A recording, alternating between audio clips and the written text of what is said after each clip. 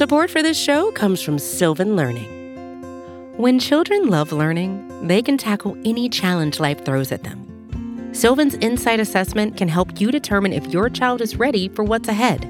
It can also identify gaps in learning and point out areas that could be of concern for your child so they can tackle what's to come. And right now, it's the best price of the year at $29.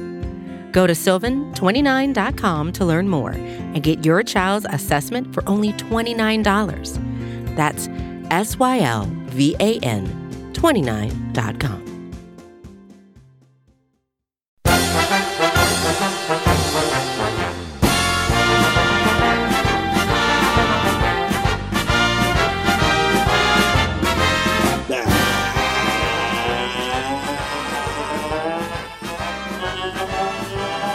Right, bear down, Bears fans. It's time for another edition of the Chicago Bears podcast, Bears Banter, powered by Windy City Gridiron and SB Nation. Bill Zimmerman with you, and excited to do this podcast. The Super Bowl is in the books, so that means the 2024 season is upon us, just about a month away from the new league year, a couple weeks away from the NFL Combine, and things are going to really start to cook for Ryan Poles and the Chicago Bears. So, big guest today, Josh Lucas. Yes, the former director of player personnel for the Chicago Bears under the Ryan Pace regime. He was on a few months ago, did a phenomenal job. If you haven't heard that interview, I highly recommend you go back and check out that interview. Some really great stuff from Josh in that interview. But we're having him back on today to kind of help us prep for the offseason, kind of go into what an offseason is like for the Chicago Bears, for the football operations department, and go through everything in terms of how you get from A to B in terms of adding players and everything. We'll talk a little combine. We'll have plenty to get into with Josh. So looking forward to that. He's going to be by in just a few minutes, but just wanted to talk about a few things here, and it's going to be Super Bowl related. And I'm sure some of you are going to give me some hard eye rolls here, but that's okay. I'm here for the hard eye rolls. They're fine with me. They don't bother me. It's part of the gig, and if you disagree with me, that's fine. But I watched that Super Bowl on Sunday, and I came to a very clear conclusion. And that is, and of course, it's the train I've been on for a while, but I'm going to explain myself here. The Chicago Bears have no choice but to draft Caleb Williams, because let's look at this. And we've talked about this, right? We've talked about the Chiefs and the 49ers and how they got there. And the Eagles were the hot thing to talk about before the Eagles collapsed down the stretch. And the Team Fields has pivoted to the 49ers. This is how you do it. This is how you build a roster, a Super Bowl champion. You have talent everywhere, and you build around the QB. Now that's great and all. And the 49ers are loaded. And I do expect the 49ers to move some things around, get everyone back for the 2024 season. They will try and get this all back together and make one final run, because they have a limited window with Brock Purdy here if they are going to move on from him or if they are going to pay him. I assume they are going to pay him at some point. And at that point, once you pay your quarterback, the entire thing changes. They are not going to have this much talent. They are going to start to bleed talent on offense and defense. They simply won't be able to keep everybody around. And that's always been my point with Justin Fields is, guys, Justin Fields isn't taking a $25 million deal per year. He is going to want to be paid. Him and his agent are going to sit down and they're going to want to push $45, $50 million. And if you're the Chicago Bears and you have passed on C.J. Stroud and Caleb Williams and Drake May and all these quarterbacks, that is going to be a bargaining chip for the Fields camp that says you've committed to Justin Fields despite having all these paths to quarterbacks that you passed on. So that's a whole different conversation about the financial aspect of Justin Fields. And that is a huge, huge component.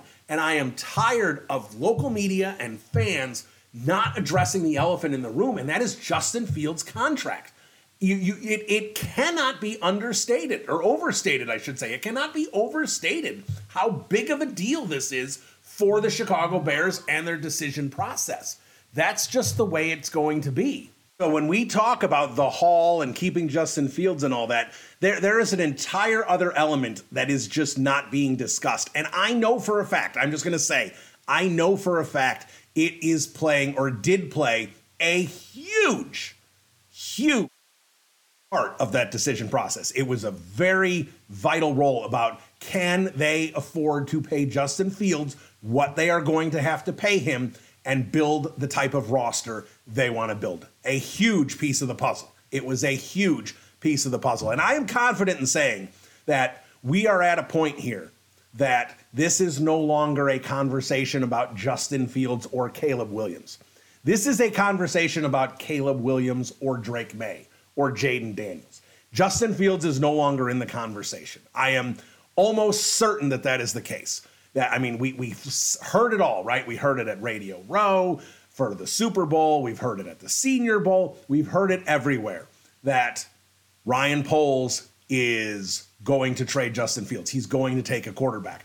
And the thing that I think is interesting is the, Schefter and Rapp and these guys have talked about it now. The historic haul it would take for the Chicago Bears to move off of number one. But then we also see a report about how the Washington Commanders probably aren't willing to give up what it would take to move up to number one. And that is two distinct things that we're not talking about, because the Fields fans see the historic haul. We're going to get all these draft picks and all this and everything just to move down a spot or two. No, what you're hearing is that Ryan Poles is saying it would take us a historic haul to not draft Caleb Williams. You are not hearing if teams are willing to give Ryan Poles what he wants to move down. In fact, the only report that's come out from a team willing to move up is that Washington probably isn't willing to pay enough. Those are completely different things in this entire conversation, and they're getting blended together.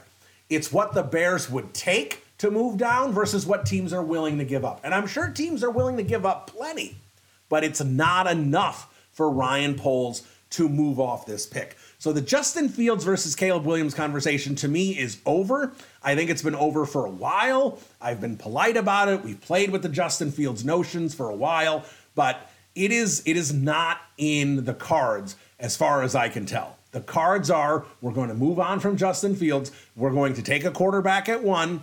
We believe it's going to be Caleb Williams, but before we commit to that, we are going to do our due diligence and, uncover every stone, everything we can do, everything we can find out about this guy to make sure that everybody went to his birthday party and that he read the playbook and all the things that you need to do to make sure a quarterback is worth taking at number one overall. So when we talk about taking Caleb Williams potentially at number one overall, I look at this Super Bowl, and let me get back to that point that I was talking about with the 49ers. So the 49ers have built up this huge roster, and they have a good quarterback in Brock Purdy. But they don't have, and I've heard this term, an alien at quarterback, right? We've seen some people talk about that. Patrick Mahomes is an alien. It's some of these elite guys, the Josh Allens, the Joe Burrows. They're on this entirely different level. And if you don't have one of those, you can't win a Super Bowl. And I completely agree. Because when you look at this, and let's pull back like 35, 40 years, and we'll go back and look at Super Bowl champions. And what of those teams, which champions did not have a top 10 quarterback, right? Let's just look at it. We know Mahomes is the GOAT. We know Brady's the GOAT. That eats up a lot of Super Bowls right there. Peyton Manning, Drew Brees, Aaron Rodgers, Ben Roethlisberger.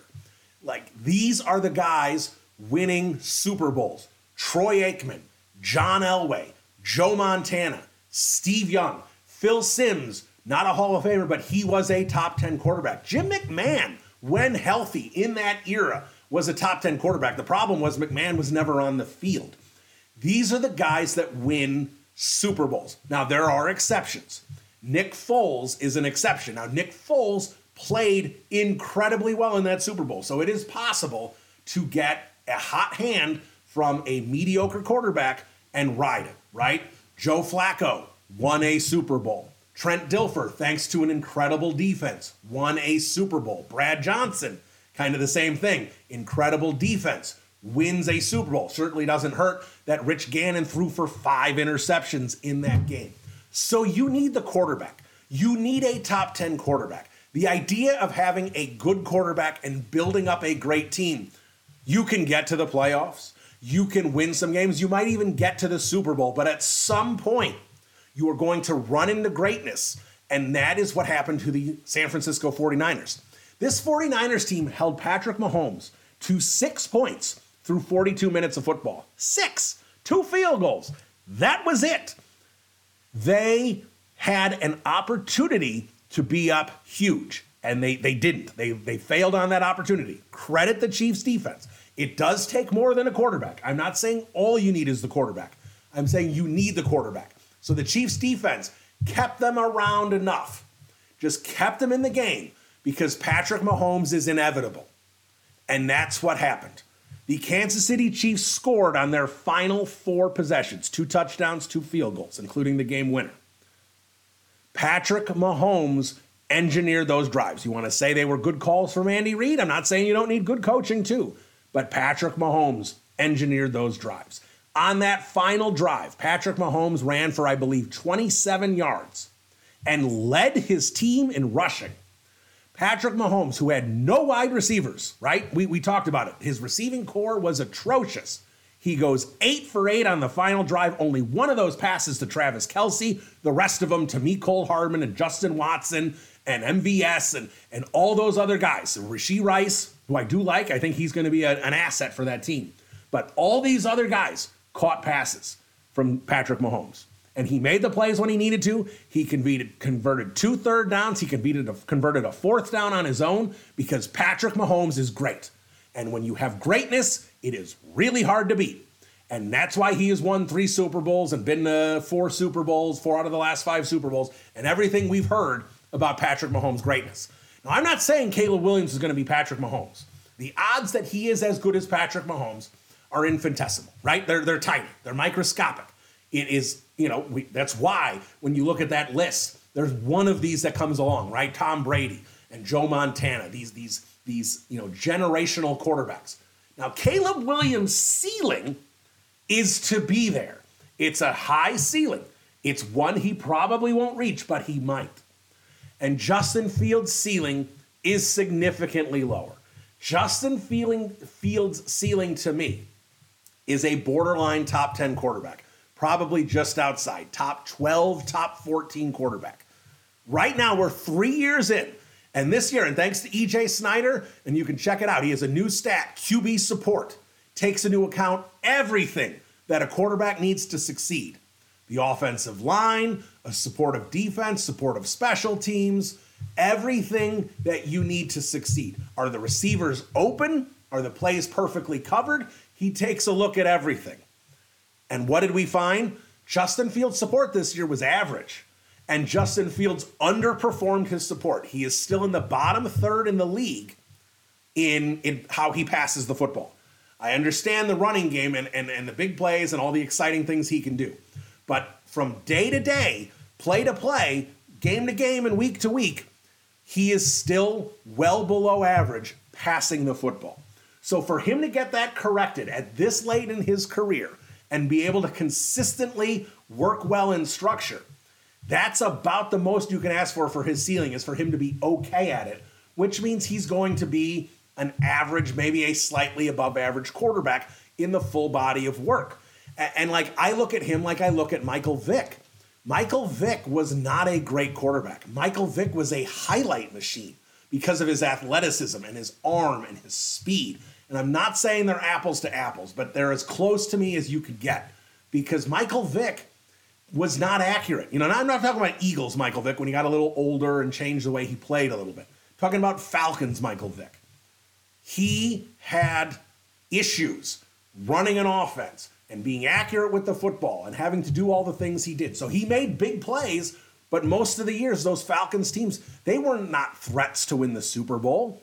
And he had some good talent around him. If you go back and look at those rosters were not bleak.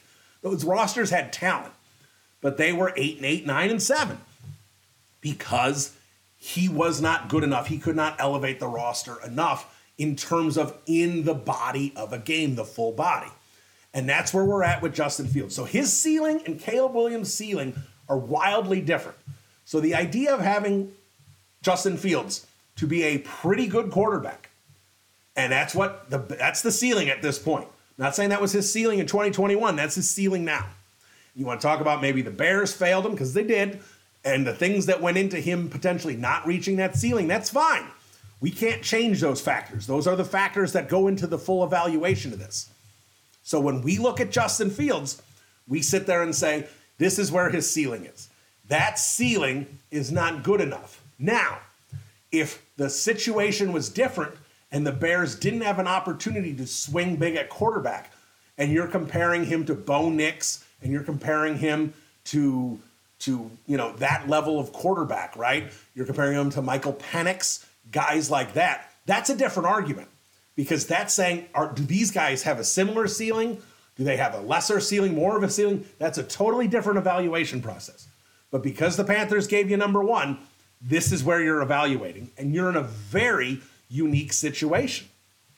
So embrace the fact that the Chicago Bears have an opportunity to draft an alien at quarterback, to draft a guy that has the potential to be there with Mahomes, Burrow, Josh Allen, like that elite group. He has a chance to reach that. I don't know if he will. But when you talk about, and this is a consensus, this isn't me. These are the draft experts that have been looking at these for decades. When they say the last, 15, 20 years, the best quarterback prospects are Andrew Luck, Trevor Lawrence, Joe Burrow, and that Caleb Williams is in that tier. He may not be the number one guy. He may be the number 4 guy, but he is in that tier of quarterback prospects. And then you look at what these quarterback prospects have done. Joe Burrow already reached a Super Bowl, elite level quarterback. Andrew Luck was phenomenal. He was a top 5 caliber quarterback. He may not have been considered top 5 because when he was playing, it was literally littered with Hall of Famers between Brady, Roethlisberger, Manning, Rodgers, Russell Wilson. Like these guys all at peak performances, and Andrew Luck was right there with them. Trevor Lawrence may be the worst guy out of that group, right? Trevor Lawrence is a borderline top 10 quarterback right now. But Trevor Lawrence, who I think I've seen a lot of Bears fans bash. Oh, what, do you want another Trevor Lawrence? Well, Trevor Lawrence still has passed for 4,000 yards in back-to-back seasons. And the last 2 years, I looked it up, has accounted for 55 touchdowns. And that's the guy you're saying isn't good enough. Well, that's light years ahead of where we are right now at the quarterback position for Chicago. So if we're talking about that's the least, that's the lower level of what Caleb Williams could reach, please sign me up. I mean, we're talking about a guy that has an excellent opportunity to be a top 10 quarterback, a solid chance to be a top 5 quarterback, and a chance which not many quarterbacks have of being elite at the position. So when we look at all this, to me, it is one inevitable choice, and that choice is Caleb Williams at quarterback. And I'm sure everyone is sick and tired of hearing about the Caleb Williams-Justin Fields debate. Well, there's a real easy way to make this debate go away.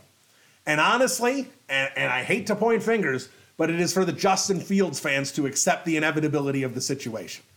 Because that's why it's a debate. Because they keep coming up and saying, trade for the Hall, Marvin Harrison. We keep hearing all the things.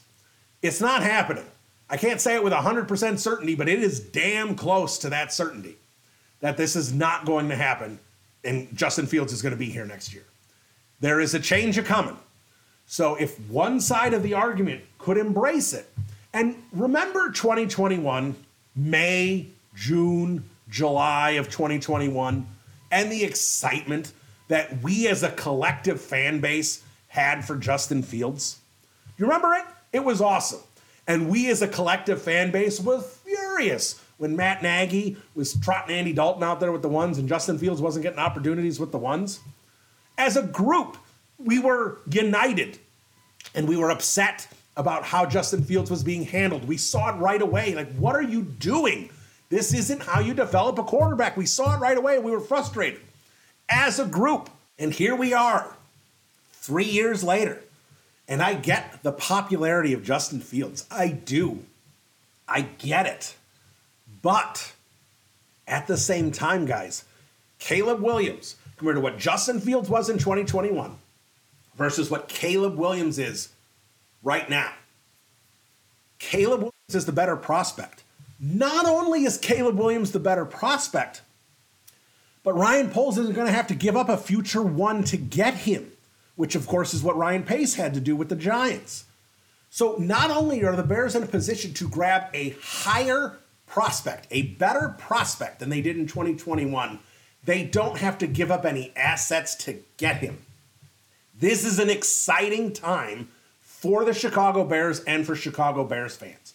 And if we could stop crapping on Caleb Williams about internet rumors that most of them are not true, and piling on that he cried, or piling on because he likes to paint his nails as an homage to his mother, or piling on that he said he wanted to cuddle his dogs after a bad loss, and some of the weird toxic masculinity stuff that's coming up because, God forbid, Caleb Williams has a human side. Or we're going to get on him because he drives a sports car or has a penthouse because he made millions of dollars last year with NIL money. I'm not sure how that's a problem. I don't understand the arguments here. But if we could stop just piling on a prospect on a 21-year-old because you like the other quarterback currently on the Bears roster, let's stop that. Let's just accept the inevitability. And if Justin Fields is a Pittsburgh Steeler or a New England Patriot or an Atlanta Falcon, we could cheer for Justin Fields unless he's playing the Bears. We could cheer for him almost every game of the rest of his career. Now, if they somehow ends up on the Vikings, different story, I understand. But as long as it's not interfering with the Bears, cheer for Justin Fields. Let him be your favorite non-Bear. That's wonderful. You got a guy you love that you can cheer for. But be excited for this situation. Don't sit there and be like, oh, Caleb's going to suck. He's a bust. He's a jackass. Any of this stuff that I keep hearing. None of that was said about Justin Fields, and I get it. They're a different profile person. I get all of that. But embrace the idea that the Chicago Bears, we embraced it. You know, we even embraced it with Mitch Trubisky. We talked about the Trubisky truthers and all that stuff when Trubisky was here. Embrace the excitement that is the best prospect at quarterback the Chicago Bears have ever had, or at least have had in the last 75 years. I can't tell you what Sid Luckman was as a quarterback prospect. I don't know. But I can tell you that Caleb Williams is a better quarterback prospect than Jim McMahon, than Jim Harbaugh, than Rex Grossman, than Cade McNown, than Kyle Orton, than Mitch Trubisky, than Jay Cutler, than Justin Fields. He's better than all of them. So embrace it. Enjoy it. Let's reunite as Bears fans and be excited for the 2024 season. Because DraftKings, before the entire offseason, has the Bears as the 7 seed in the playoffs. Like if you look at the NFC odds, they are the 7 seed in the playoffs. Packers are the 6 seed, Cowboys are the 5, and they have the Falcons, 49ers, Lions, and Eagles winning the divisions. Pretty straightforward, I get it. But they don't have the Rams. They don't have the Seahawks. They don't have any of these other teams, the Vikings. They don't have any other of these teams that were decent last year. The Bucks, they don't have them in the playoffs. They have the Bears in the playoffs right now. So there is an expectation nationally that this Bears football team is going to be pretty good and that they have a position right now to put Caleb Williams in where he can succeed, where he has an ascending offense around him with DJ Moore, with Cole Kmet, and I expect a couple more weapons added this offseason with an offensive line that has some good players on it, that's going to have the center position bolstered this offseason, a running game that's pretty good with Khalil Herbert and Roshan Johnson, and Shane Waldron calling the plays. This is an offense where you can drop a rookie quarterback in and have him be successful. So be excited for it. Enjoy it. Let's embrace it. together as Bears fans, stop the bickering on social media and on call-in shows, on radio and everything else, and accept the idea that Justin Fields will not be here, and most likely Caleb Williams will be, and that, you know what that is? That's a good thing for the Chicago Bears. All right, we'll talk a little Caleb and Fields here with Josh Lucas a little bit, but I'm going to talk more big picture about the front office and how this offseason could look and how the front offices in the NFL get from the end of the season to free agency and the draft. Josh Lucas joins me next. This is Bill Zimmerman, Bears Banter. Be right back. Welcome back into the podcast. Excited to do this. He was nice enough to come on during the season, and it was the most listened to podcast that we did for the entire season. He had some great information, great things to say about the evaluation process of Justin Fields and Caleb Williams and the whole roster for that matter. So I thought it'd be really good to have him on again to kind of talk about what went into an NFL offseason, how a football operations team gets from point A to point B, from the end of the season evaluations to how to improve the roster for the upcoming season. He is Josh Lucas, of course, the Chicago Bears former director of player personnel, and he joins me now. Josh, Bill Zimmerman, how you doing?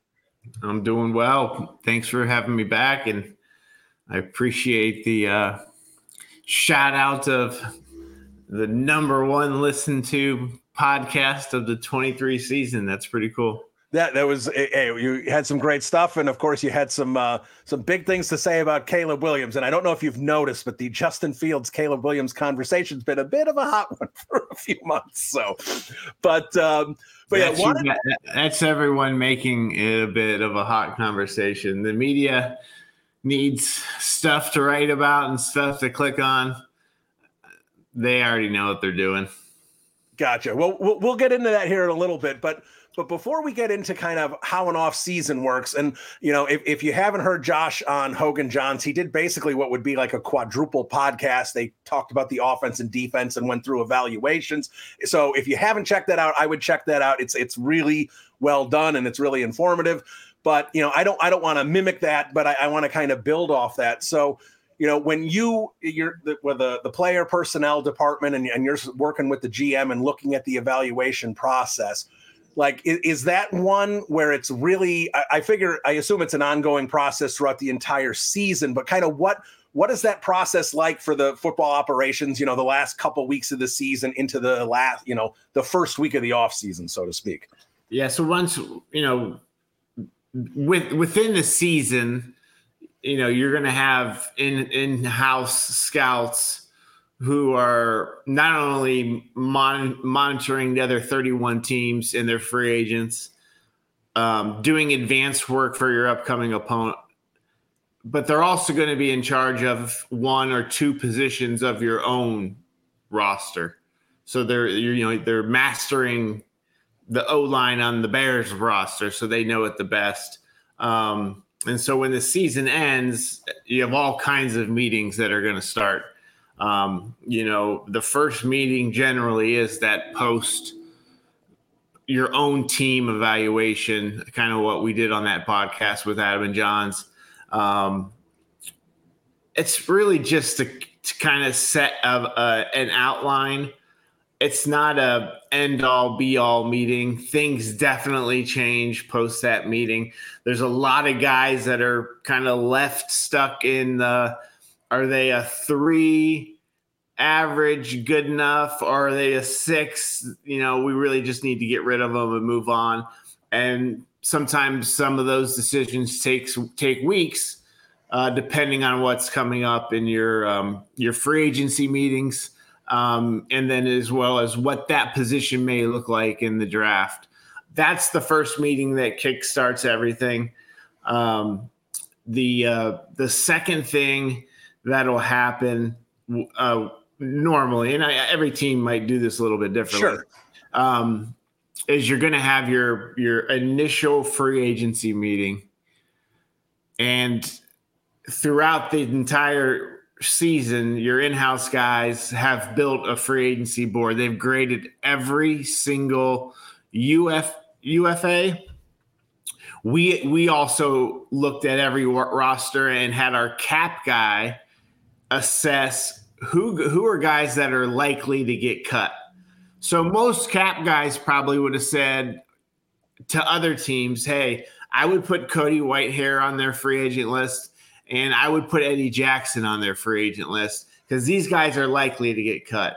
So our in-house scouts are grading every single one of those guys.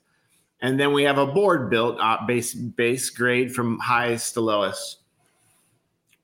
That initial meeting is to set the list of players that your coaches need to watch. Your coach doesn't have time. He could if you really wanted him to, but it's not efficient to give your coach 26 tight ends that are free agents. Give them the 5 to 7 that you have some conviction on that would make sense fiscally and that are guys you'd be excited to add to your roster. To me, it's this tricky, it really is a tricky, delicate balance because the last thing in the world you want is it's 2024 season. It's week 4 and this tight end is balling for some team in the NFL and he was a UFA and you didn't have him on your coach's list to watch because you just didn't think he fit or whatever. So you really want to narrow the list. It gives the coach more time to spend on each individual prospect. But you also you got to be careful not to make it too narrow and leave somebody off that could potentially help you. So that's what you're doing in that first meeting. And then you're also giving those same target guys at each position to your general manager as well, because he doesn't have time to watch every single UFA. He needs to be able to watch, 5 to 8, depending on the position, top guys that make sense, that fiscally you could do it, the contract makes sense. And that's how you kind of begin to narrow down the pool of kind of who you're going to talk to at the combine and their agents, and then obviously who you're going to make offers to. So that's kind of how the free agency, from a free agency standpoint, that's how that works. And then going on simultaneously, you're working to the draft. So January is All-Star Week month. And you guys saw last month, Senior Bowl concluded right. It. There's still the East West game, the Players Association game, whatever the names of them are. There's like 4 or 5 of them still. Your scouts are at every one of those games. You're getting quality time with the players. You're seeing who the outliers are, the guys that jump out, and also the guys that just show you they're just not good enough. And you get a lot of that at some of the smaller games where the talent's not as great. And then as soon as February wraps around, almost every team in the NFL brings in all their scouts into what we would call front board meetings for the upcoming draft. Some teams now let guys stay home and do it by Zoom, which I find interesting. So is this just college scouting, or this is everybody? This is college. Okay. Now your pro scouts, the Hayes in the barn, like they've done all their work. They've presented the free agency stuff. It's over. Like for them, they're done. Like from that, once they present and those lists are handed to the coaches, it's your coaches and your GM and your personnel executives are going to steer the ship from there. So your pro scouts now have empty plates, and they will get involved in the college draft, and they'll be given, usually maybe it's just a position. Maybe you give the guy that one of your pro scouts. I know Chris White, is still there as a pro scout. He was really good with O-linemen. So we would just give him every O-lineman in the college draft to watch, and he would sit in our meetings. and participate. But everyone in the league in February is having front board meetings, and you're going through every guy that has a draftable grade for your team. And your GM is going to be in the room. All your personnel people are going to be in the room. And you want your head coach to be in the room. You don't get him for every meeting, for every minute, for every hour. Ryan would be very deliberate and knowing when, like, hey, I really want Matt or Coach Fox to be in here for these 3 wide receivers or these 3 defensive tackles. Josh, what time do you think we'll get to those guys today to make sure they're in the room for that part? Because they're not in there for that whole thing. That process usually takes about 2 weeks to go through every guy, because you're talking about their character. You're talking about all their background. You're talking about what they do on the field, why they would be a good Bear. And you got to remember, multiple people have graded each player, and each person gets a chance to speak. So you can talk over an hour on one guy, and we're talking 200 to 300 guys on your front board. So you can imagine the laborious nature of that. Now, some teams are watching film while they're doing this, and they're literally watching a game, 2 games, maybe 3 games on each guy, and they're collectively talking through it as they go. I've never been a part of a regime that worked it that way. I personally don't find it beneficial in the long run to the decision making, because you're watching limited tape. I think people's certain voices in the room can dominate other people's voices. And I think the work's already been done on the tape evaluation part. It is a great chance for people in the room to see everyone. There's definitely benefits to it. There's teams that do this that draft great year in and year out. So I'm definitely not knocking the process. I'm just giving you my personal opinion of it. And at the end of those 2 weeks, however you skin it, whether you're watching tape, whether you're just talking about the people individually, you're doing the same thing. You're building the list of guys that your coaches need to watch. Now, this is another tricky one where you're talking college wide receiver, guys that have height, weight, speed for the NFL in a college draft class. There's easily every year 25, 35 of these guys, if not more. And, it can be a little unfair to the wide receiver coach that you hand him a plate of 40 guys, and the tight end coach, he's got 8 guys, because the tight end list is getting shorter and shorter every year. Your offensive line coach gets bombarded. Oh, I can imagine. Gets bombarded with a big list. But at the end of the day, what we would do is we would solidify the lists of the players the coaches are going to watch, the players we're going to interview at the combine. We would do that during that week. It used to be 50. I don't know if it's up now to 60 interviews, but you could only get so many 15 minutes slotted. So we would build that list as we go. We would take guys off the board for character reasons and for medical reasons as we went through that process.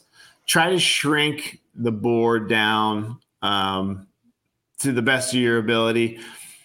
There's always a lot of fat on the end. I think a lot of scouts, especially young scouts, which if you look around the league right now, a lot of these staffs are really, really young. They're just hiring really information gatherers. There's not a ton of evaluators out there running around as scouts right now.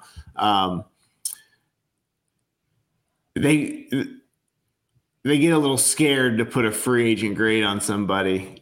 They like, I'm going to put a 7th round grade on this guy. Somebody might draft him. I really wouldn't draft him.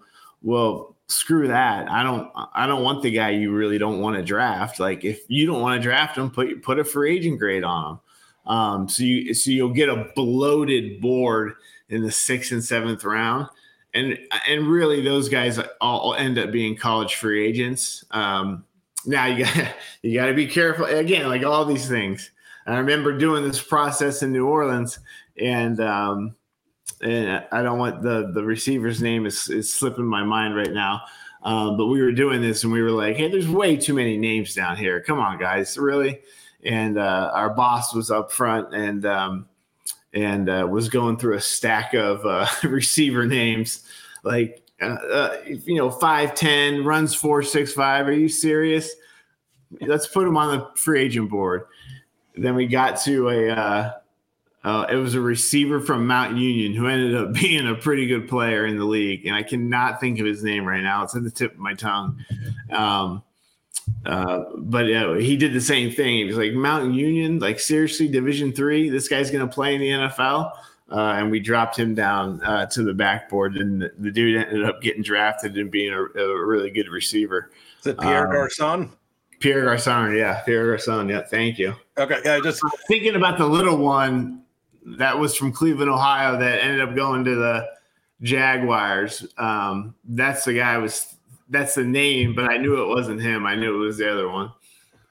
All right, so that was a ton of information. Appreciate you kind of going through all that. So how difficult is it? Because I know you don't want to be going into the draft with just gaping needs, right? And I know you want to try and get those filled as much as you can in free agency. So, like, and I'll use this current Bears roster as an example. If Darnell Mooney doesn't return, and it doesn't seem like to me that he would. You've got DJ Moore and Tyler Scott. I don't see Tyler Scott right now as anything more than a wide receiver 4. I don't think you can rely on him for more than that. So knowing you have a couple holes at receiver that need to be filled this offseason, is that, at 9, they may have a good chance at a receiver there. I heard Dane Brugler say that he thinks the top 3 receivers are all going to be gone before 9. So how do you balance trying to find where you're going to get quality players in the 1st, 2nd round, maybe find a really good one in the 3rd or 4th round that can give you serious snaps in year 1 on the offensive or defensive side of the ball? How do you balance that with free agency? Yeah, so obviously you're trying to, you've heard me use the term before, green magnets. We throw the depth chart up there, and anywhere we had a green magnet, that's where the need was. So it could be starting left tackle. It could be 3rd tight end, and you try to address as many needs as you can, obviously, in free agency. And the key to the whole thing, and I didn't learn this until with experience and having more reps at it, is just to be patient. Every team's going to have voids. You just watch 2 teams play in a Super Bowl. There's plenty guys on those starting rosters that are just guys. You know what I mean? Like, just guys. Like, obviously you need the superstars to win championships, but no one has a roster of 22 all pros or all stars. Sure. So, like, you're going to have voids. Be patient. Get as many addressed as you can in free agency. And then, to me, the 1st round and the 2nd round, you take the best player available, and if it strikes a major need and it's close, you maybe tip to the need. The thing I would do if I ever was in charge of a draft again is really, as soon as the 2nd round is over, you throw away your needs board. Just take football players. Just take good football players. They will be on your team. Strengths go to weaknesses so fast in this league. Weaknesses become strengths so fast in this league. I go back to the 2019 draft, and people from my past will probably get upset for me saying this.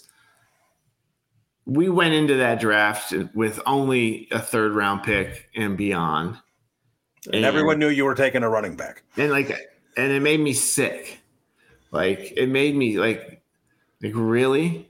Like, one, we have a good one in Jordan Howard that, the coach just didn't care for. And 2, like, there's so many good players on the board. Look at some of those players that got drafted after we took David Montgomery. Not that David wasn't a good player, and I'm glad we had him, and he's still playing well from Detroit. But, like, to me, the 3rd round and on, like, just take guys you love. Take guys that you just have conviction and passion in the building. And if you're like, well, we already have 5 receivers that we know we're going to make the team, like, are we going to keep 6 and take this guy in the 4th round? Yeah, keep 6. Because guess what? When you get to the final cut, guess how many teams have 53 players that are all really good? None. No one. So you just stay heavy and keep heavy at the positions that you're strong at. But in the 1st round, obviously, if that were your situation, specifically, Mooney walks, you don't have any luck signing a premier starter. You don't get Mike Evans or whoever else is going to be out there as a legit wide receiver free agent, and you're rolling in there with DJ Moore, Tyler Scott, and the rest of the bunch. I would say, where they're picking and knowing how talented those 3 guys are, there could be some heavy, heavy consideration on making sure you get one of those 3 guys, no matter how you have to do it. If you fear that they're going to go before you, you're on the phones making sure you know what you need to do to go up spots, prior to the draft starting. I personally think one of the 3 will be there. But they do have that luxury this year of they need a wide receiver big time. And not only is there 3, there's a bunch of good receivers in this draft. Yeah, deep class. I think these 3 guys are probably as clean as you can get as far as like not missing on them, because they're all bigger guys that can catch through contact, and they're playmakers, and they score a lot of touchdowns. Like, they have all the requisites to not be busts.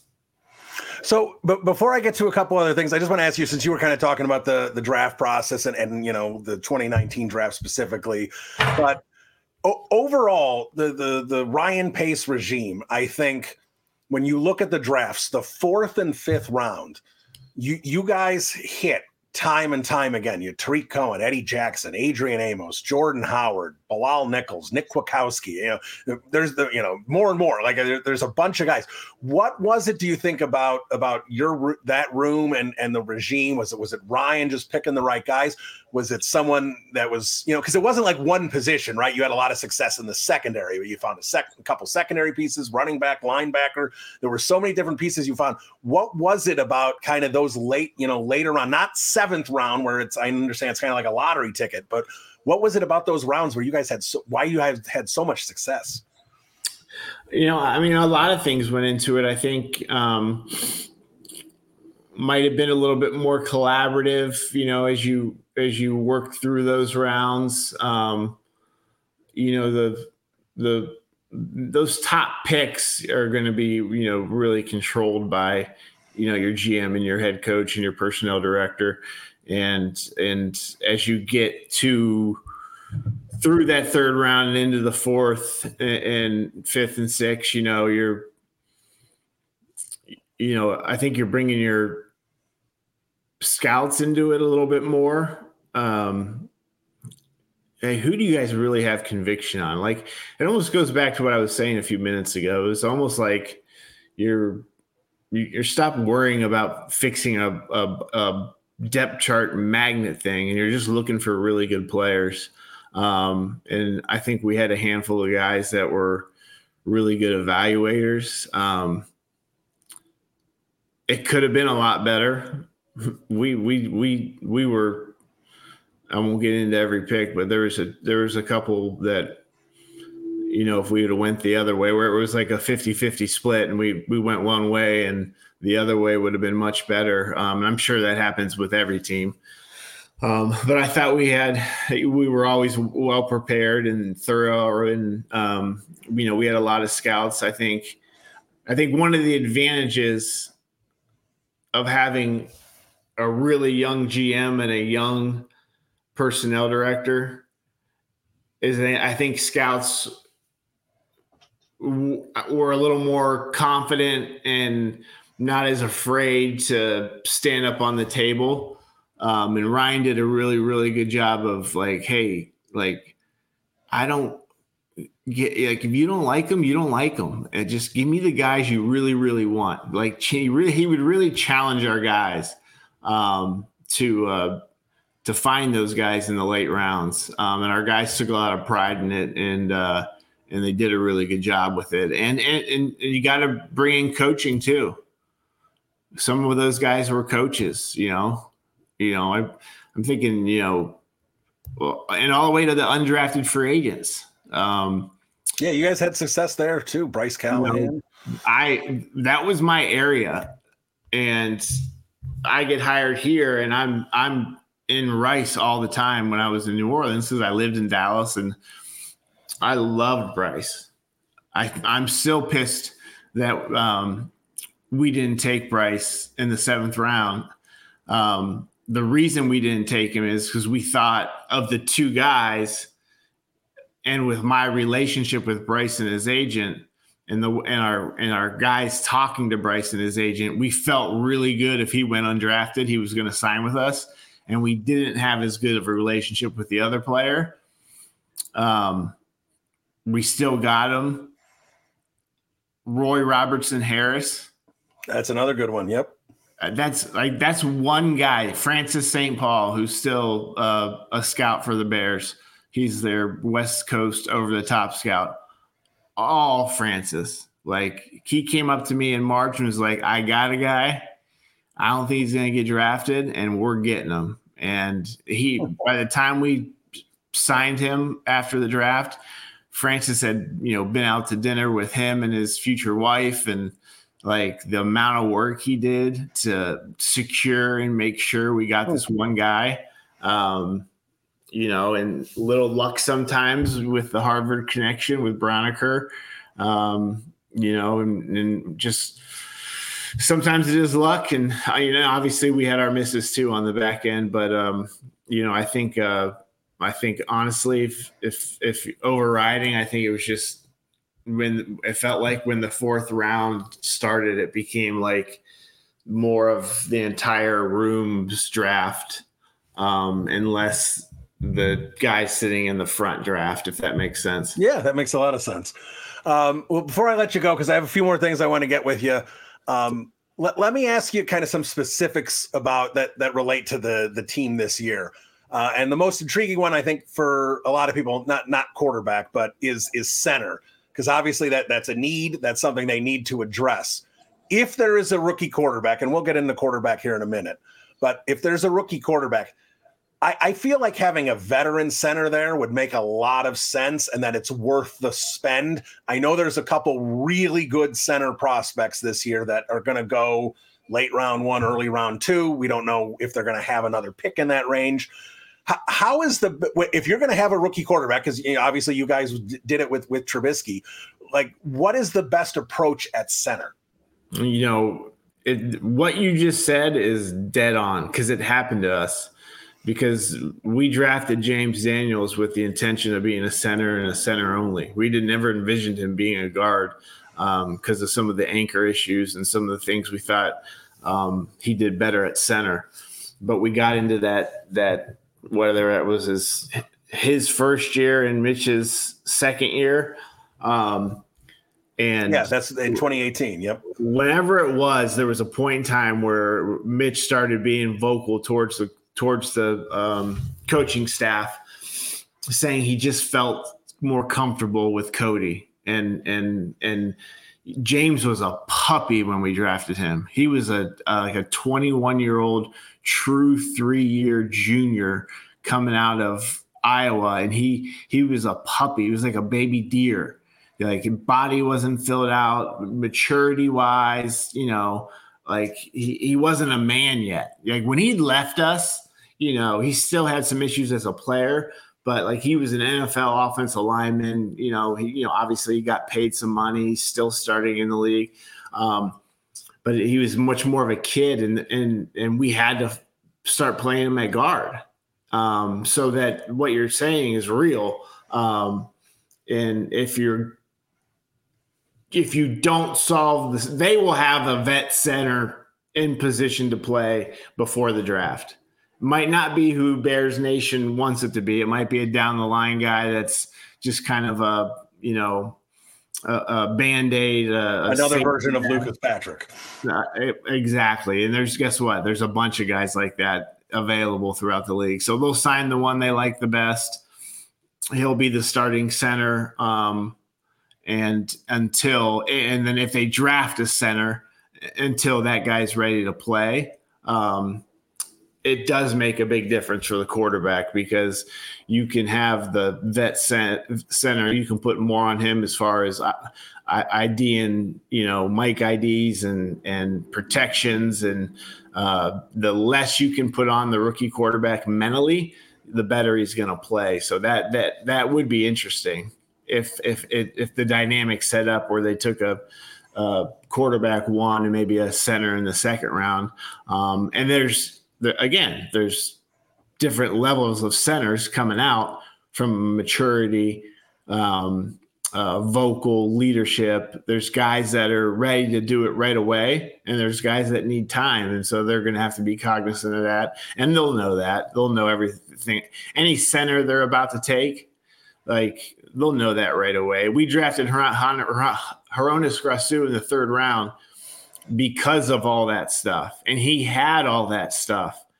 We thought he had enough in his body to be a functional starting center in the NFL, and he just wasn't big and tough enough. The strength, right? And what we saw on Oregon tape, we thought there'd be a little more developmental upside there. We thought he was strong enough playing against good competition. But at the end of the day, he just didn't have the power. And some guys that don't have the power, that are a little bit smaller, you go back to a guy like Olin Kreutz, can make up for it with just their sheer tenacity and nasty and toughness. Hronis had all the intangibles as far as, being able to run a huddle, being able to help a young quarterback, even from an early standpoint.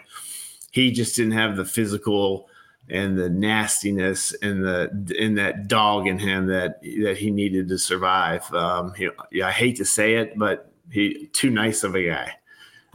Sometimes you want him to be a little more edgy, have a little more shit in their neck, and sometimes nice guys that don't have that switch, it can be a problem. Yeah, that makes a lot of sense. I remember we used to have a guy, Grant Wistrom, the defensive end, if you remember him, and he always used to talk about how he had this amazing switch. He was such this mild-mannered, low-key guy, but he just knew how to flip this switch and just had a motor that wouldn't quit when he got on the field, and he had a successful career because of it. So I get that. That makes a lot of sense. So let me make sure I get to the quarterback position, because we're going to run out of time and not address the elephant in the room. And you brought it up early in the interview that you're like, that they know what they're going to do.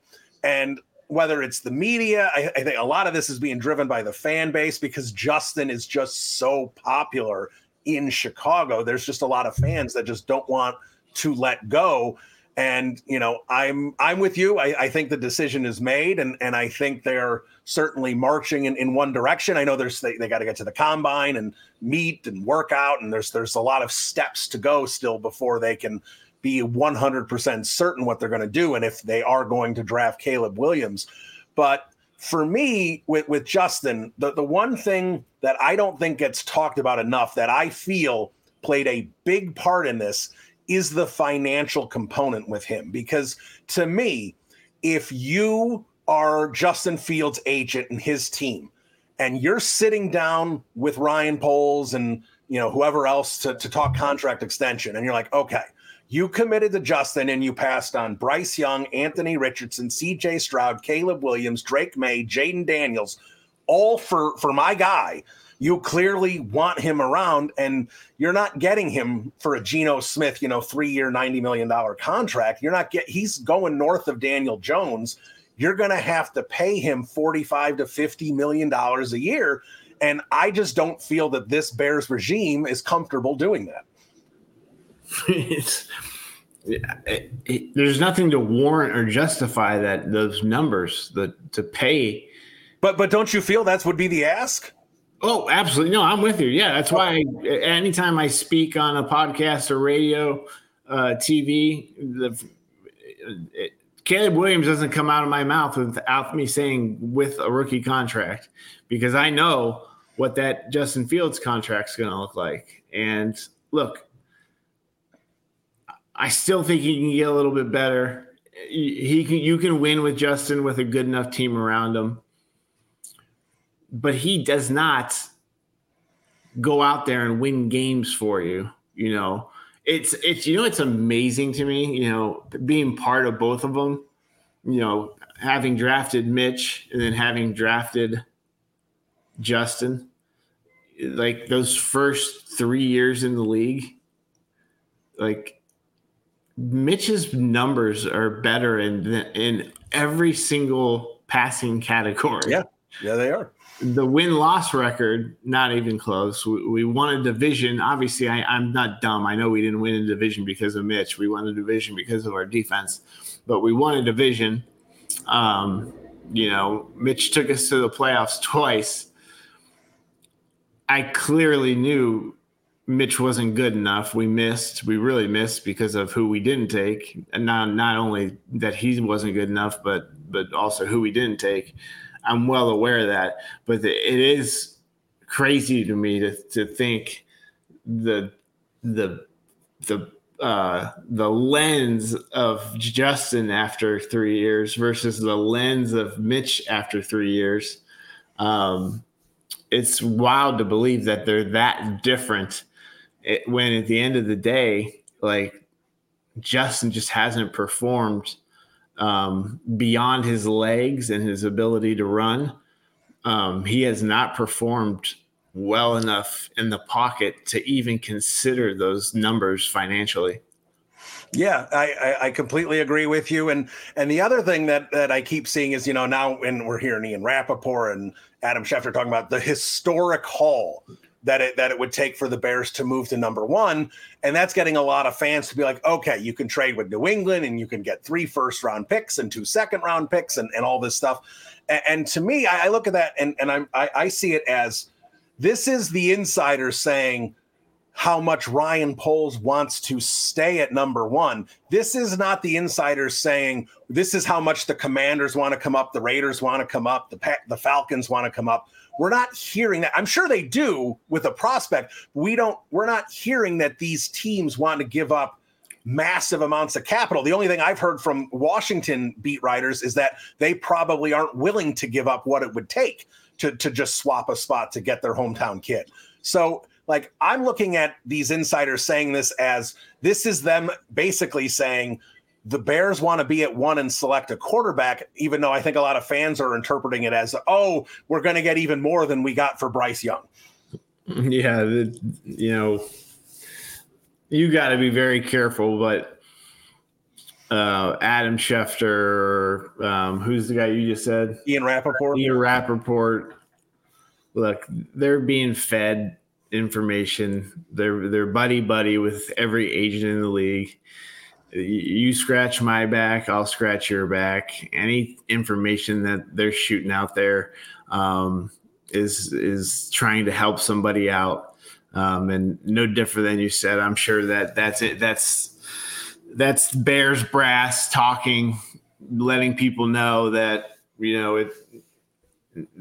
it would take an ungodly amount of, ammunition to come up and get them. And you're exactly right. We don't know, there's still, I think, a lot of teams that are more scared of Caleb after this year and see him less likely as that, without a doubt, home run Hall of Famer, and who really, really wants to come up.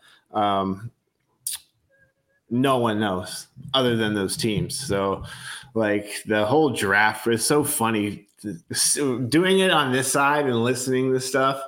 Because when I was in the office, like from January to April, like I like my earplugs, like no reason. It doesn't benefit me from talking to any media and giving anyone any information. And obviously, you talk amongst some other scouts in the league, and you know what's what generally, but like there's just going to be a lot of smoke coming up, in these next few weeks regarding this whole situation.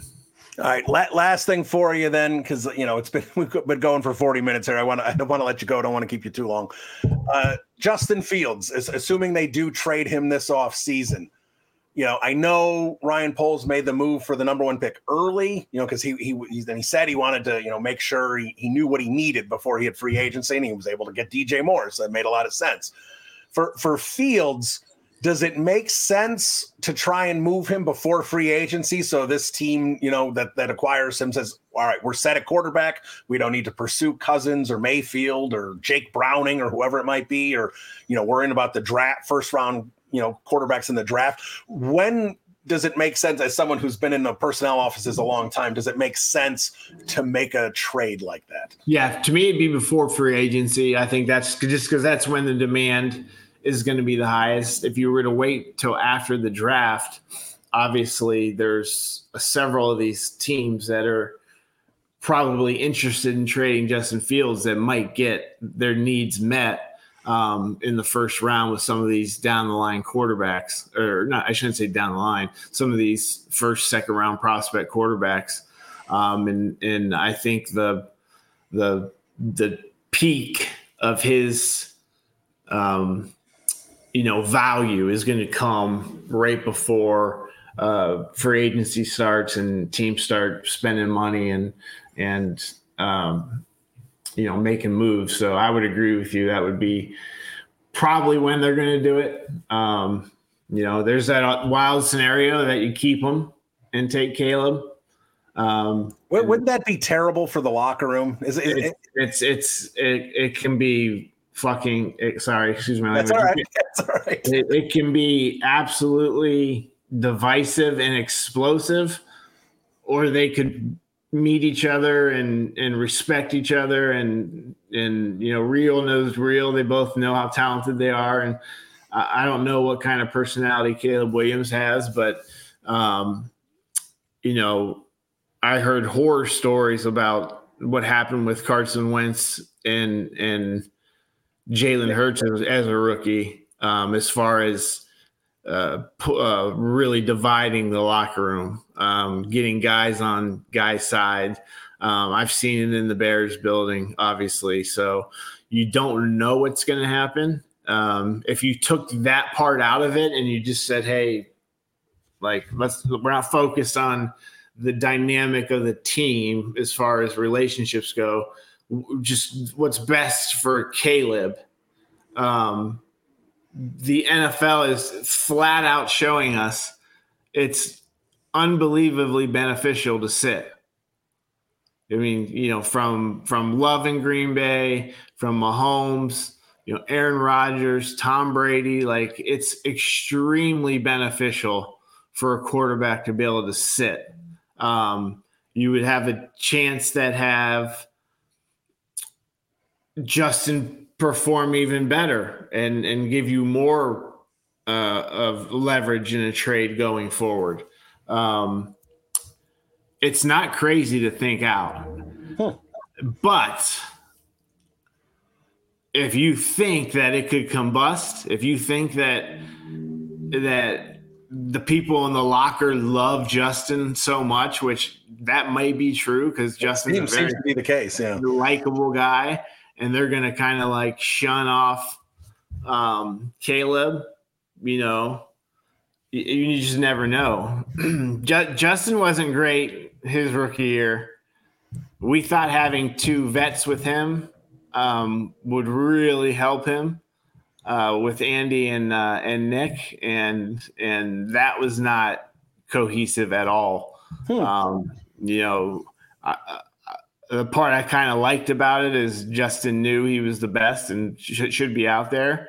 But the part you don't like about it is there's a teachable moment in every point of practice. There's teachable moments in the building during the day, how you carry yourself as a quarterback. There are teachable moments at press conferences. There's teachable moments every snap on Sunday. And when you got 2 guys that have won as much as Nick and seen as much as Andy, and you don't take that information in because you're a little standoffish and a little abrasive, you know, you're wasting that opportunity. So it would be risky from a team dynamic standpoint, but if you think it out and let Caleb sit for a year and you're still continuing to build your team, and you get another year of Justin on a cheap deal, it's not the craziest thing. All right, and if they don't do that and they do trade him, I mean, I don't know if you can take a guess. Does a 2nd-round pick seem reasonable? That's what everyone keeps saying. A 2nd-round pick would be what they could get for him. I think if they got a 2nd-round pick based on his career, when you just watch the tape and see where he struggles, there's alarming stuff. We've talked about it all year, and it's 3 years of it. So, you know, how much better is it going to get? And you have to be in on using his legs to make him who he is. When you factor all that in, you know, I think 2nd round is absolutely the highest they could get. If they pulled off a 1st round, that's another just start making the Ryan Poles statue now. Yeah, with that deal he got last year and the deal if he were to get a 1st round for Justin Fields, I think if they got a 2nd or even a 3rd round pick for him, you would be happy with that. All right. Well, I don't want to. I could talk to you for another hour, but I got time if you want to go. That's all right. We can only keep the podcast so long. That's all right. So there he is, Josh Lucas, former director of player personnel for the Chicago Bears. Josh, thanks so much. I really appreciate it, and hope to talk to you again soon. All right. Thanks, Bill. Another day is here, and you're ready for it. What to wear? Check. Breakfast, lunch, and dinner? Check. Planning for what's next and how to save for it? That's where Bank of America can help. For your financial to-dos, Bank of America has experts ready to help get you closer to your goals. Get started at one of our local financial centers or 24/7 in our mobile banking app. Find a location near you at bankofamerica.com/talktous. What would you like the power to do? Mobile banking requires downloading the app and is only available for select devices. Message and data rates may apply. Bank of America NA, member FDIC. There he is, Josh Lucas, everybody. That was an excellent conversation, really interesting. I love how honest and forthright he is. He gives you an entire different perspective as to how front offices operate, how football operations operate. It's things that really just, former executives don't really talk about it very much. Like if they give you a story, you feel like you've unearthed the Holy Grail. And Josh just talks about things pretty freely. You know there's a ton of stuff he keeps a lid on. You know it just based on how the NFL operates. But overall, just a great, informative conversation. So as we have been doing, let's wrap up this podcast with some questions. And we've got a few here off of the Twitter X machine. So let's take a look at a few of these. Let's look at Bear Down. Baba Bear says, if the top 3 wide receivers are taken, is it more likely to take Bowers, edge, or trade down? So that's a tough question. And first of all, let me just say, if the top 3 receivers are gone, I'm going to be disappointed. I have all my eggs in the Malik Neighbors Rome Odunze basket. That's who I really want to see them take at 9. I understand there is a chance that all three of them could go off the board in the top 8. I think most likely one of them will be there, and I think it is the wise choice for Ryan Poles to stick at 9 and take one of those 3. If all 3 of those guys are gone, the opportunity for Bowers is there.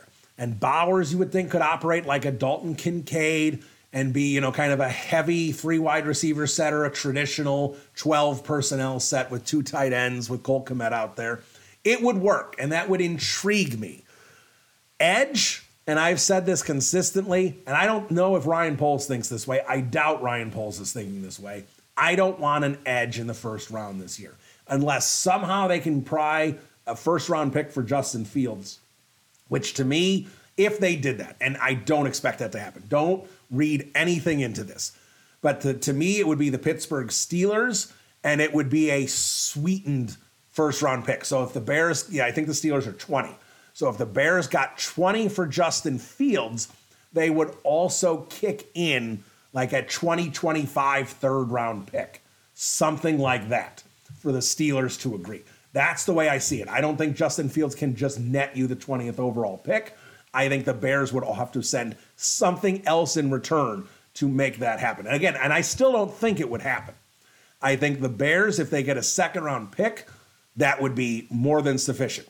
And if you can get a second-round pick plus, like the Pittsburgh Steelers picking around 51, 52, and if that's the case, you can get something additional. Get a 4th, 5th round pick, get a 2025 3rd or 4th round pick, something like that to sweeten the pot, so to speak. That is what I would expect for Fields. I mean, I've seen some stuff where it's a 3rd round pick this year and a 3rd round pick next year. And that would not surprise me either. I am confident they get a 3rd round pick.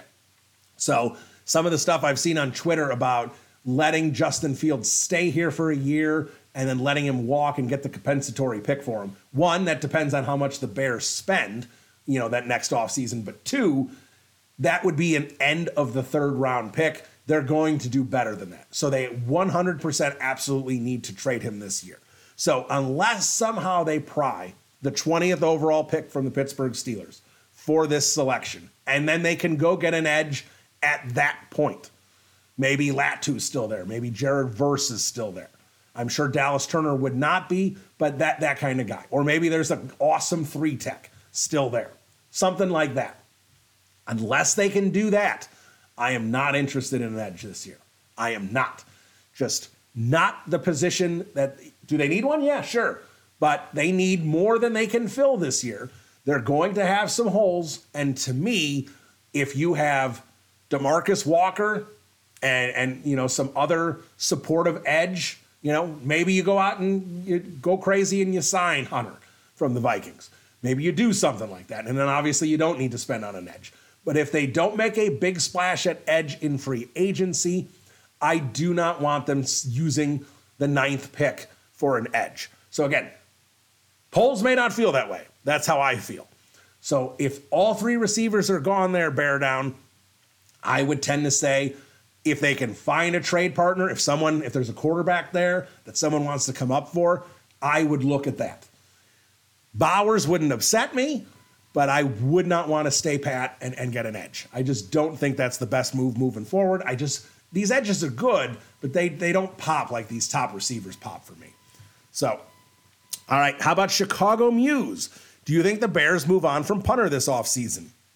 Trenton Gill, despite the Bears fan base loving him, me included, just hasn't been that great of a punter, and Ryan Poles has always seemed like a guy to improve, even the smallest things. Just a bit curious about it. Do I think the Bears would spend on a free agent punter? No, I do not. You got 2 years left of Trenton Gill. He's not good. He's fine. He's certainly below average, bottom, arguably bottom 5, 6 in the league punter. He's not atrocious. He's just not particularly good. He doesn't pin guys very well inside the 5. We've talked about Trenton Gill on this podcast before. But here's what I would say. Can you bring in a UDFA punter and have him have an open competition with Trenton Gill? Sure, you can do that. And obviously there's going to be plenty of UDFA punters, and then you can make your decision from there. So the way I would do it, I would bring in competition for Trenton Gill, and may the best man win. And if Gill wins out, he stays the punter. If he loses, see you later, thanks for 2 years. But I would not do anything beyond that. How about this one? Aaron Feldman, timeline for a Fields trade. All right, see, that's interesting to me, Aaron, because I will say that depends on the Fields market. Like, if Justin Fields has a hot market, if teams want to commit to Justin Fields as their 2024 starter and are willing to give up significant capital, that would mean minimum of a round 2 pick, a round 2 plus. Then at that point, I expect a Justin Fields trade to be early in March, probably right before the start of free agency, so a team knows if it needs to be addressing quarterback or not. If they don't get the big compensation, if teams are coming in with a 3+, if they're not getting what they expected to get, then I would expect, then that means most teams are not looking at Fields as their guy for 2024. They're looking at Fields more as a plan B. So at that point, I'd let Baker Mayfield and Kirk Cousins, Jake Browning, let these guys settle a little bit. Then these teams can start focusing on rookies and where they'll start getting a better idea of where these quarterbacks are going to end up, right? They're going to know, is Drake May definitely QB2? If he is, okay, is he going second to the Commanders? You know, they won't know for certain, but they'll have a good idea about Jaden Daniels and J.J. McCarthy. And, you know, they'll get some vibes on some potential teams and who's potentially interested in those guys. And then at that point, you can, you know, the rest of the league is going to, you know, the Vikings are going to be sitting there going, you know, or the Broncos. All right, well, we're going to have to trade up if we want to get Jaden Daniels or J.J. McCarthy. Maybe we don't want to do that. Maybe we'd rather trade for Justin Fields. Maybe the Pittsburgh Steelers sit there and say, well, the only guy we're going to have a chance at in round 1 is Bo Nix. We don't want to take Bo Nix at 20. Justin Fields makes more sense for us there. So at that point, if you don't get really good draft capital for Fields, and I'm on the fence with this. I'm having a hard time reading this situation because it's all over the board. I have heard some things. I wrote an article about it last week about Fields' trade market is complicated, and it may not be a big market. But then you're hearing major insiders saying, oh, Fields is going to have a market. So, look, I'll have to go off of the insiders who are really plugged into the league and are saying that, yeah, Fields will get a 2. Schefter told Waddle and Sylvie, oh, he'll get a 2. Maybe he could get a 1. Adam Schefter said it. Now, Adam Schefter might be doing some work for Ryan Poles right now and kind of spreading this around a little bit for him to try and help out that you know, Schefter does favors. It kind of works out. You know, he'll say some things to boost some trade markets and things like that, and in exchange he'll break some stories. It's a whole bartering system there with insiders. So it's a tough situation to decipher. But bottom line, I'll say if they get a really good offer, they're going to pull the trigger on Justin Fields and trading him early, probably like I said, right before the league new year. But if they don't, and they don't love what they're getting, I think they let some of this play out, and Fields is on this team until April. All right, so I don't have this podcast spiral into a 90-minute marathon. It's pretty lengthy already as is. Let's wrap up with one more. Let's wrap up with Evan Kennedy, who says, what would a trade up to number 3 look like if the Patriots were interested in Justin Fields? All right, so we did talk about this a little bit last week, Evan, but let's just finish it up again because I love playing draft trades. I love it. I talk about it all the time. I love the values. I love looking at the math. So let's talk about it. So again, I said this last week. I like using the Jimmy Johnson chart. It's pretty straightforward. It's still largely accurate. And I think overall still holds water and does a pretty solid job in evaluating these trades. So again, if you go to, it's drafttech.com, draft, T-E-K, 2 T's in the middle. That's the website I use. If you just Google like Jimmy Johnson trade chart or draft chart, it'll come up. Rich Hill model, all these different models will pop up. A bunch of different websites have them. This is just the one that I happen to use. So the New England Patriots draft pick is worth 2,200 points, and the number 9 spot is worth 1,350. So for the Bears to come up to number 3, they need to make up 850 total points. And of those 850 total points, they have to do more than that. Like, they can't come up just a little shy. They're going to have to go over 850 if they're going to trade up. All right. So first thing you have to do is determine Justin Fields' trade value. Well, if Justin Fields was worth the 20th overall pick, if the Steelers wanted to give him Justin Fields straight up, that's 850 points. That gets you home, right? Bam. But we're all confident in saying Justin Fields is not worth the 20th overall pick. We hear consistently that Justin Fields is worth a second-round pick. Now, I think the Patriots could sit there and try and value Fields a little less, like around 400 points, which would be the 50th overall pick. And if the Pittsburgh Steelers give the Bears 51, the Bears would be thrilled about that. But let's be generous, and let's say Justin Fields is worth 500 points.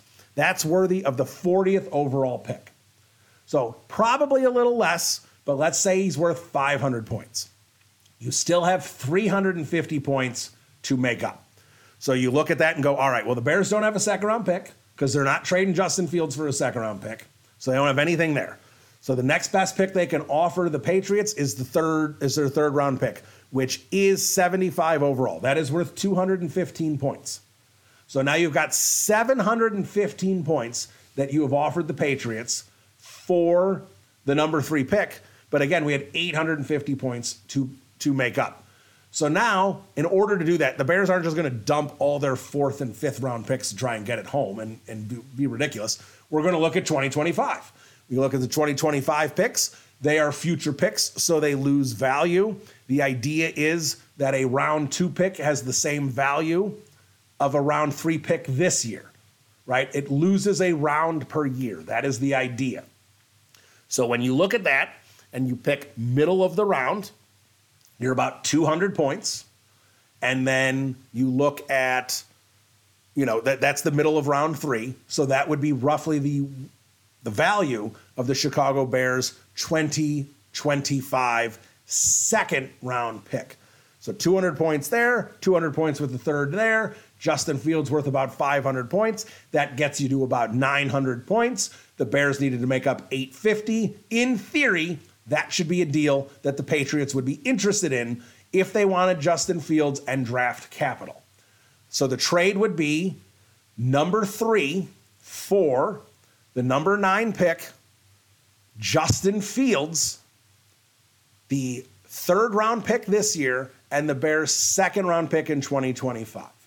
And I look at that, and that's why I tell people that trading up from 9 to 3 is a terrible idea. Marvin Harrison is awesome, and I would have loved to have Marvin Harrison on this team. But the Bears got hot at the end of the year, and when they did, Marvin Harrison went out the window. That's how this works. Pretty straightforward. So with Marvin Harrison not available, and again, you can sit there and argue that the Bears can trade down to 3 with Patriots and get the haul from 1. We're not doing that anymore. I'm done with that. So Marvin Harrison off the board, unless you trade up from 9 to 3. Malik Neighbors and Rome Odunze, guys, go watch them. If you're on this Marvin Harrison or bust idea, go find some highlights on YouTube. If you want to grind tape and watch a full game, I recommend doing it. But find some highlights of Marvin Harrison and find some highlights of Malik Neighbors or Rome Odunze. You are going to see 3 dynamic players. And is Marvin Harrison the best one of them? Absolutely. But is Marvin Harrison worth that? Justin Fields, no other capital for Justin Fields. Justin Fields, a third-round pick and a second-round pick next year, instead of just taking Malik Neighbors or Rome Odunze at 9, no chance for me. I would not want the Bears to do that at all. I would highly question the move as much as I would be excited about Marvin Harrison. They are in a position where they can get an excellent, all 3 of these guys would be wide receiver 1s most seasons. All 3 of them would have been the top wide receiver last year. All of them. Absolutely not a question. They would have been the top receiver off the board. Not just Harrison, but Odunze and Neighbors. So when you have an opportunity to get a wide receiver this good and get him a little bit later, and again, not have to give up any more capital, then you can go trade Justin Fields for presumably a mid-second round pick and maybe a little bit more draft capital, where you can turn around and get another potential starter in round 2. And we have seen Ryan Poles find a lot of starters in round 2, right? Kyler Gordon, round 2. Jaquan Brisker, round 2. Tyreek Stevenson, round 2. He has found a lot of starters there. Javon Dexter may be a starter this year, round 2. He's finding these guys in round 2. So give him a swing in round 2 for Justin Fields, and don't waste that swing for Marvin Harrison instead of Neighbors or Odunze, as great as Harrison is. So now, we have some interesting things lined up here for Bears Banter in the next couple of months. A couple guests I'm working on. We'll see if we can get some of them home. Have a really cool concept with some guests that I know you guys like that we're looking to do here in a few weeks. But I am going to be taking off next week and probably the week after that. And then we will come back with what I expect to be a really cool Bears Banter. I believe it's going to be a live Bears Banter if we can make that work. And I'm telling you, you're going to want to hear that one. I don't want to give out any more details, but we will bleed them out on Twitter and on Windy City Gridiron to make sure everybody knows exactly what's going on with that one. So next up is the Combine. The Combine is great for us for multiple reasons. One, the Bears are going to sit down with Caleb Williams and the other quarterbacks. That's huge. 2, we're going to finally, put to rest. Is Caleb Williams 5'11"? No. How tall is Caleb Williams? 6'1", 6'2"? We will find that out about him.